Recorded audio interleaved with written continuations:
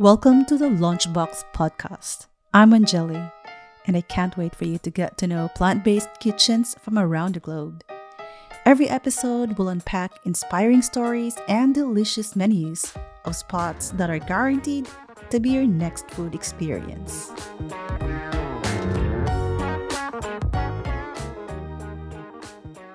From Scotland to South Africa, here with me is Amy Gardiner, owner and founder of Humble Coffee. We are in two separate continents connected through plant-based food and the curiosity of knowing more about Humble Coffee, a roastery, a cafe, and a co-working space. Welcome to the podcast, Amy. I'm honored to be here with you. Thanks for having us. It's great to be here. Tell us about who you are and what Humble is all about. Yeah, so I moved to South Africa from Scotland in I've been coming to South Africa since 2012, but I moved over in 2013. I just saw such opportunity here. I guess not at that time I was thinking about having a coffee shop or roastery. I've always worked since I was younger in hospitality, so it was something I was familiar with. But I fell in love with the energy of the city of Durban, that's where I am in South Africa. And I just saw such opportunity for entrepreneurship, social entrepreneurship, and also helping young people to get into the industry and turn hospitality, coffee, food into a sustainable career. So I started Humble Coffee in 2017, primarily as a coffee roaster. At that time, we didn't have a cafe, we didn't have really a shop attached to it.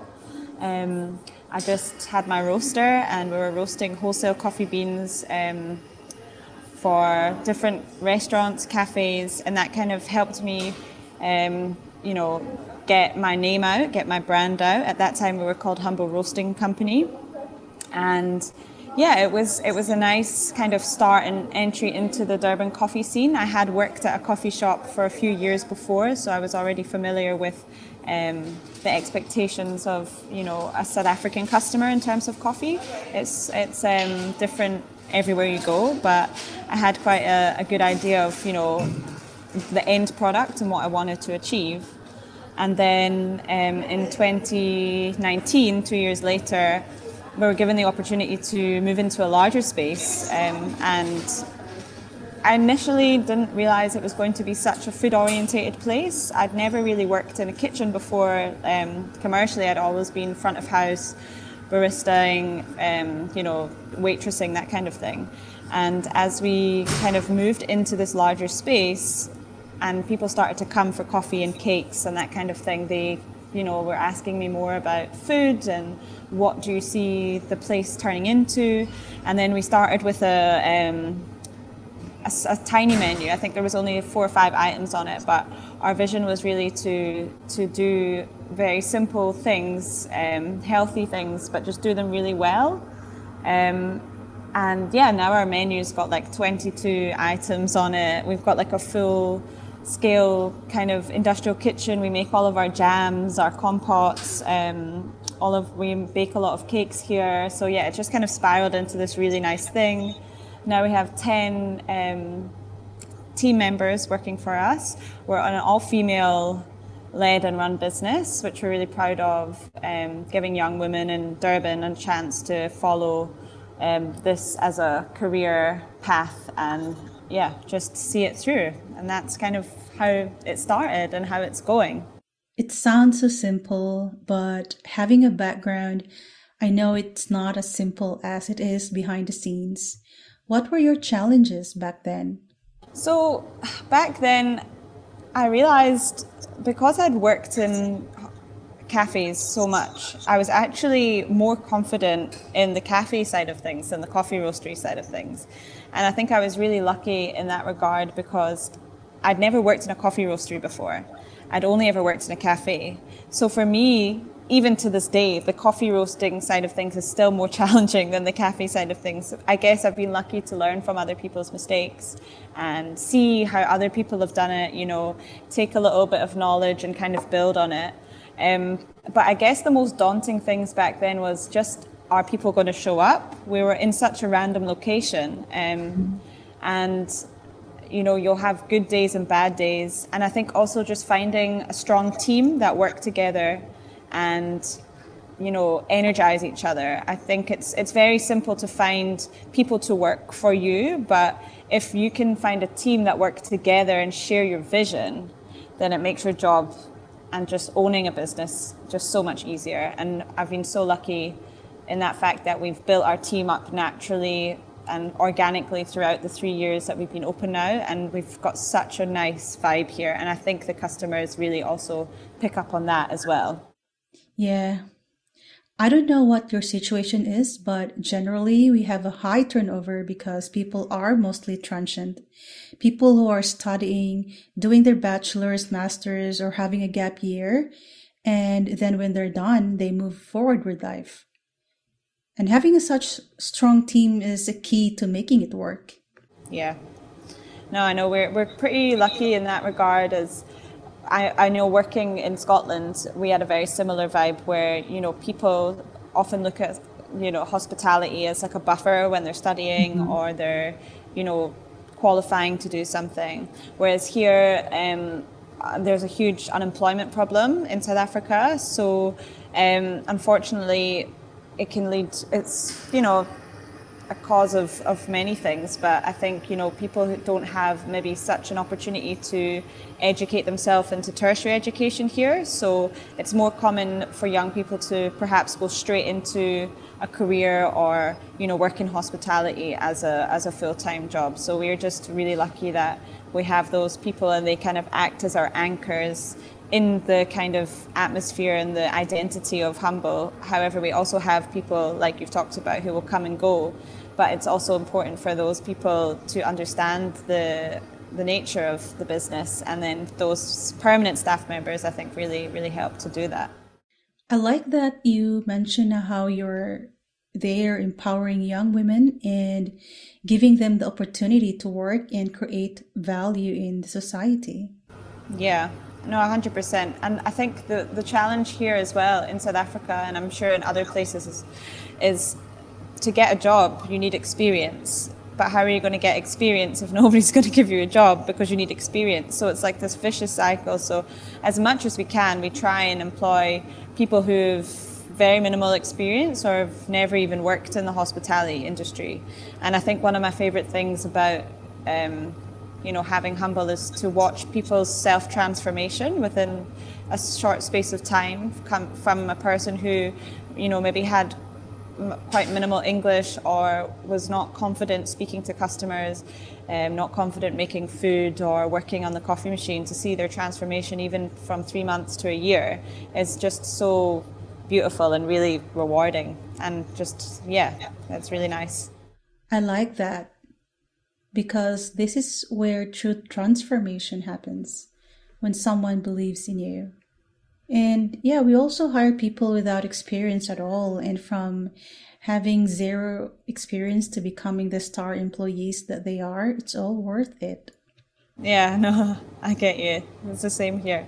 You mentioned about social entrepreneurship. Is this something you have a background in, or is this something that grew organically and became part of the business model? So I don't have any direct experience with social entrepreneurship. I do really want to educate myself more about it, maybe go back and study in detail. I just always found that I think to any business, obviously you'll have social entrepreneurship companies that are solely like non-profits and things like that, but I think it's something that's always fascinated me, and we don't do as much as I'd like currently, but we do really try to offer Humble more as a community space in the neighbourhood. So if somebody wants to host an event here, that's centralised around empowerment, or like a charity event, we're so open to offering our venue as like a platform for them to kind of fulfill their vision of empowerment. We have a really nice group of people who meet here once every 2 months, and it's almost like a panel discussion where they go through different issues facing South Africa, facing the world, and it's like lovely to see the venue being used for projects such as that. And I think, more of that here is really important. But I think in every business, it's like so important to just be mindful of others around you and other challenges that people are facing. Such an inspiration. I love how you use your space from being a cafe to being used as a venue to host talks and events.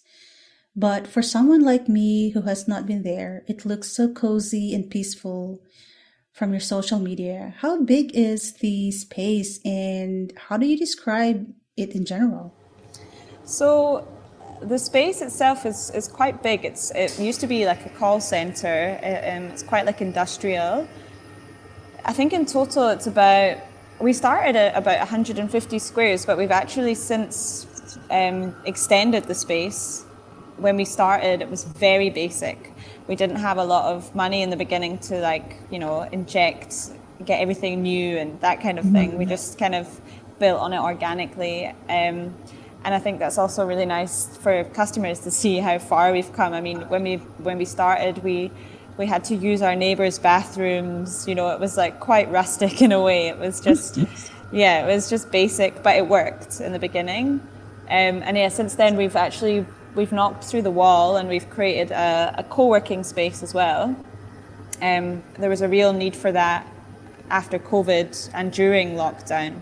So many people were working remotely but didn't want to work from home. So we've created like a really tranquil co-working space in the back with like charging points, and people can I often see people not working there because they'll get chatting to somebody beside them on their laptop and end up, making a new connection from somebody else that's remotely working there, which is really nice to see.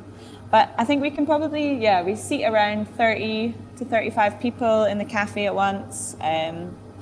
It's just, as you said, it's quite tranquil, cozy. We're in quite an industrial area, so there's not a lot of like walking trades, like food trade that walks past. We're more of like a destination cafe, and then around us more kind of like panel beaters and like mechanics and that kind of thing. But I guess that's kind of worked well for us because when people drive here, then they stay here for quite a long time, or it's like a destination, so they'll come here and they'll bring people as well, which is really nice.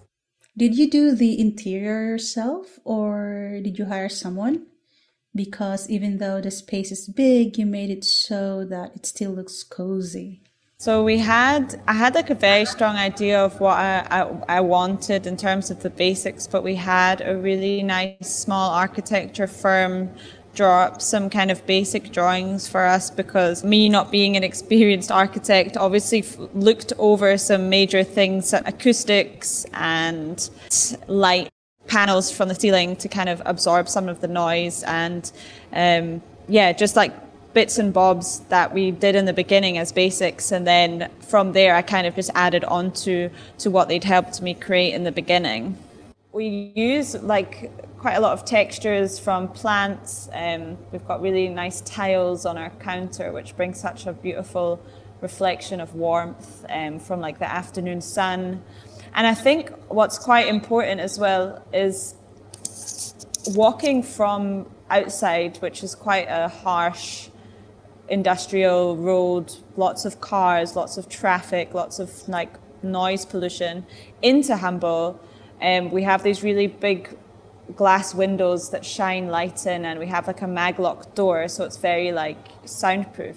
It almost feels like you're kind of walking into a sanctuary from the noise that's outside. And I think that feeling has really helped us create the space that we're kind of working with. And post-COVID, you pivoted into a co-working space and provided a third space for people who can work remotely in your cafe. Yeah, so we did that in 2021. we saw there was a huge need for it as people were on their laptops in the main cafe area, and unfortunately we're taking up quite a lot of space in terms of like single tables. And instead of chasing those people away or charging them to use the space, which I really didn't like the idea of, we just moved it more to a kind of communal space, which worked well for everybody because it can seat up to 10 people, even 12 people.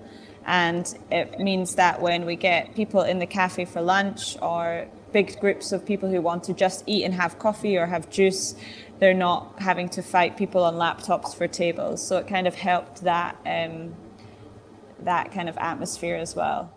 I like how you mentioned about having Humble's organic growth, and now you have a cafe with roastery on top of everything else.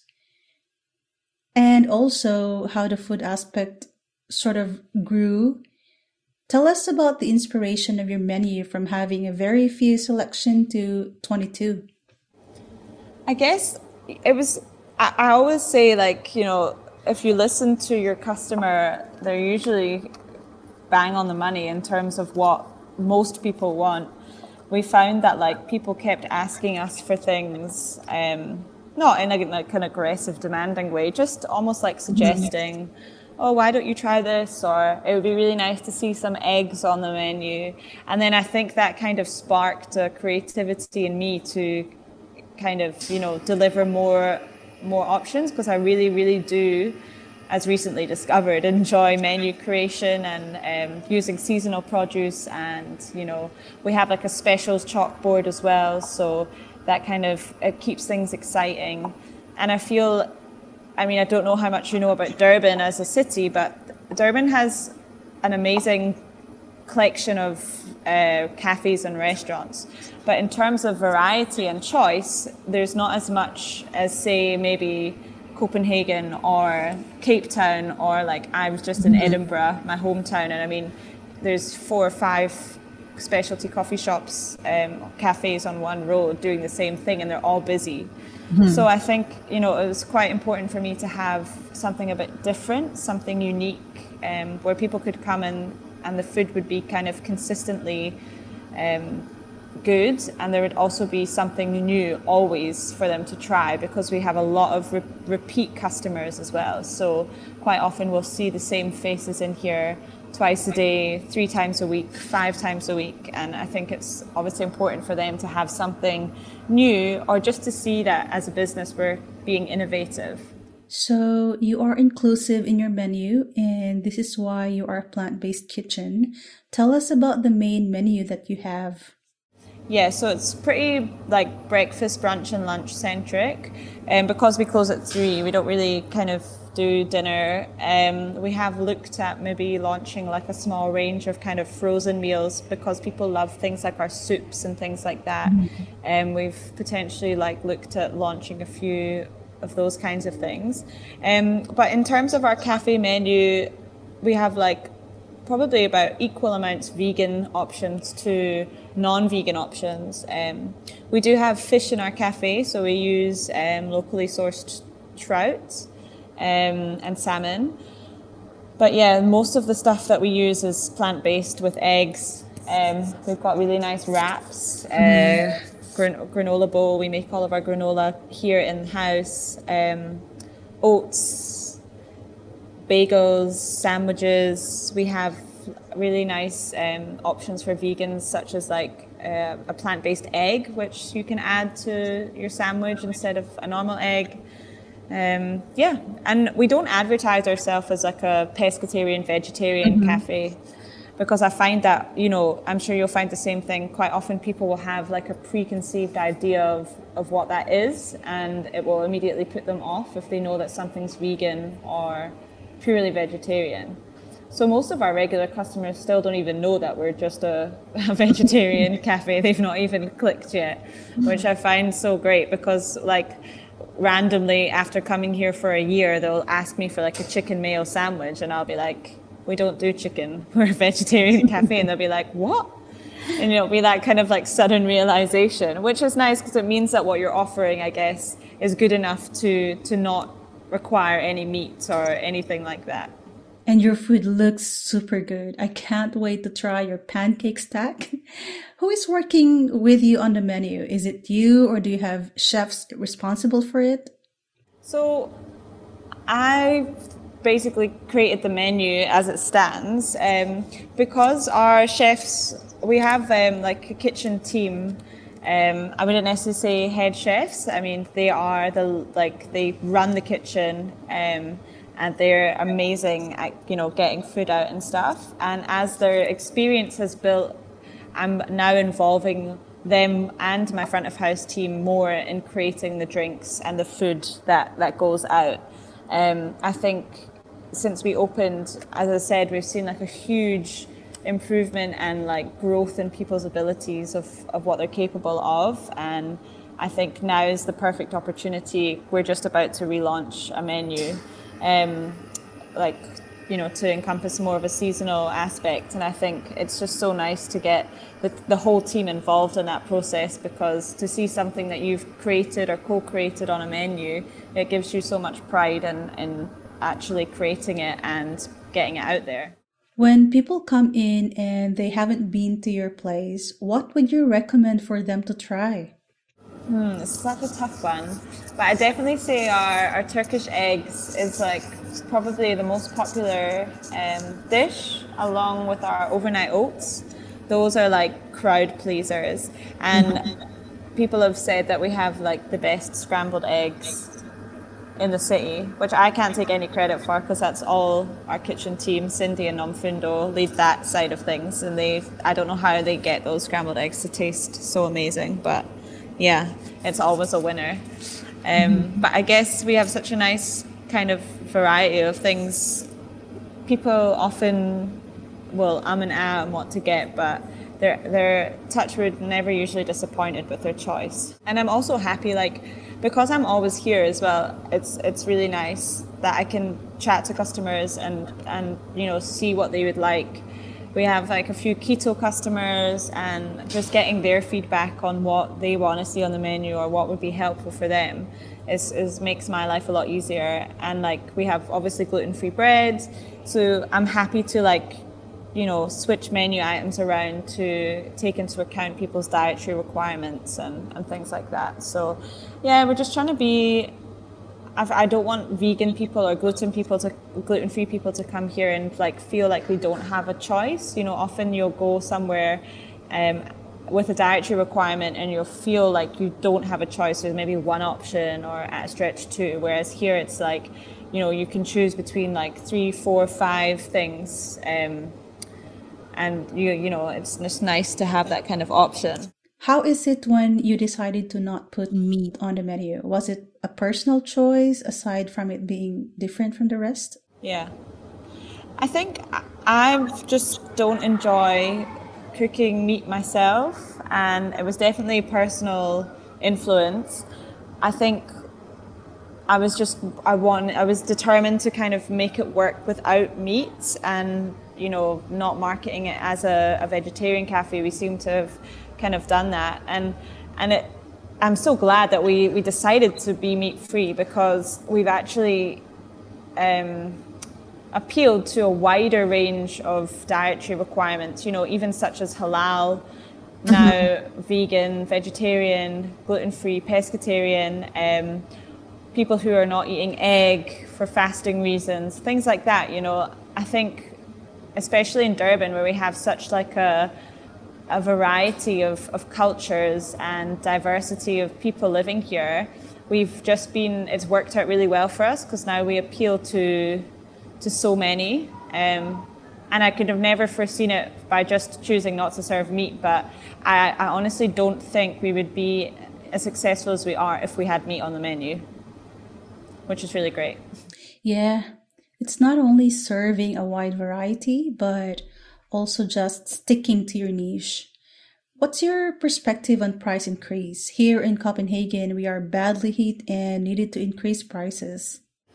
Yeah, it's been a pretty crazy time. We've also, recently had to increase prices, just purely everything is gone up, and not just raw ingredients. I mean, because we're a coffee roastery as well, things like gas have increased massively, and just the cost of living. So as we increase our prices, we hopefully can increase our staff wages as well, because those team members are also feeling the pinch of the price increase in inflation, and, you know, fuel going up and everything.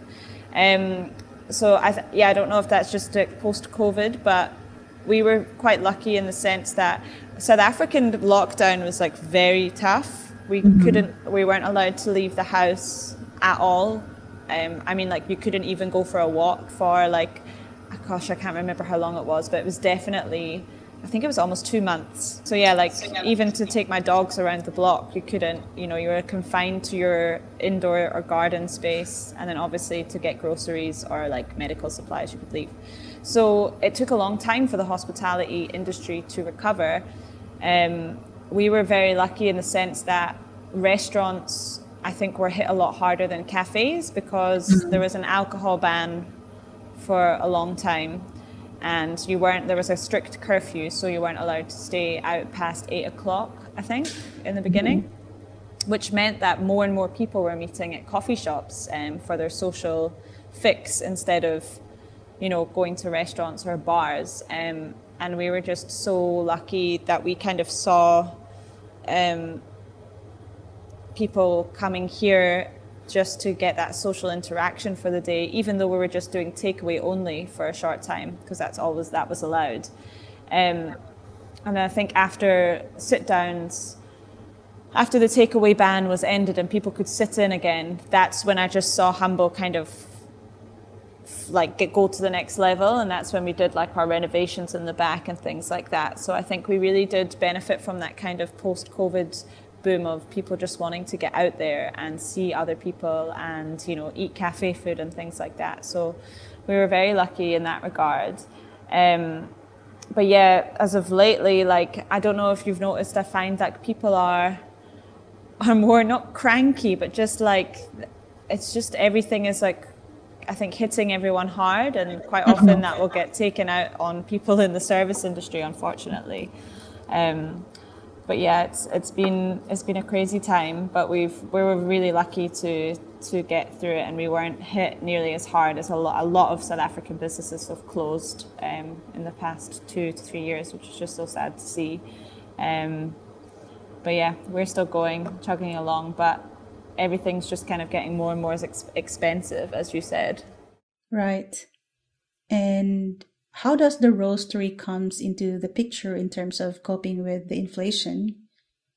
I mean, due to the war between Ukraine and Russia, we have seen a spike on our electricity bills. And you have machineries, I can imagine, that use a huge amount of electricity. Yeah, it uses gas and electricity. And also we import coffee, and we use coffee importers for our green beans. So I'm sure you know the price of shipping and import and export has absolutely skyrocketed. So I guess we were also lucky in the sense that we use like strictly specialty coffee, which is, as it was before COVID and before the war, like a lot more expensive than commodity grade coffee. I think people who were using the lower priced commodity coffee saw a massive increase in that price, because they were paying more for like the shipping side of things. Whereas we've just kind of had to, you know, put our prices up again as it is, and just try and explain to people why. And I think it's quite hard in when you have a roastery, because people will see coffee at the supermarket and they'll compare it to your coffee. And even though it's completely different, you know, I don't want people to feel like they're being ripped off, but it's just, unfortunately, as you said, the way it is in terms of like price increase.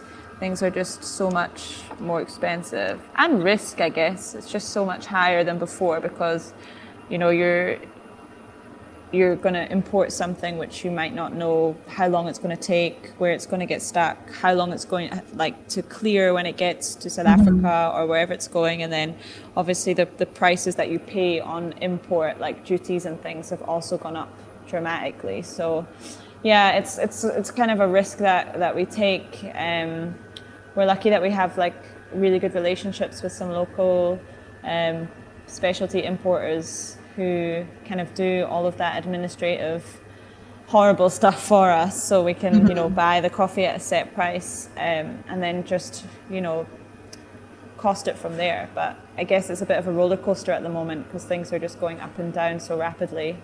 It takes a lot of time and a lot of details. Do you feel like you're putting off fire every 5 minutes running a cafe? No, I think you wouldn't be running a cafe if you didn't feel like you were putting out a fire every 5 minutes. I think that just comes with the job. You're just like constantly, in a way I enjoy it. I really, I'm like one of those people, I thrive off of adrenaline. So like if it's busy or if I've got 1,000 things to do, I'll just like run around and try and do as much as possible. I'm one of these people that can't really sit down. When I did finally start taking a day off, I really struggled in the beginning to just, like relax and try and like sit at home and not do things.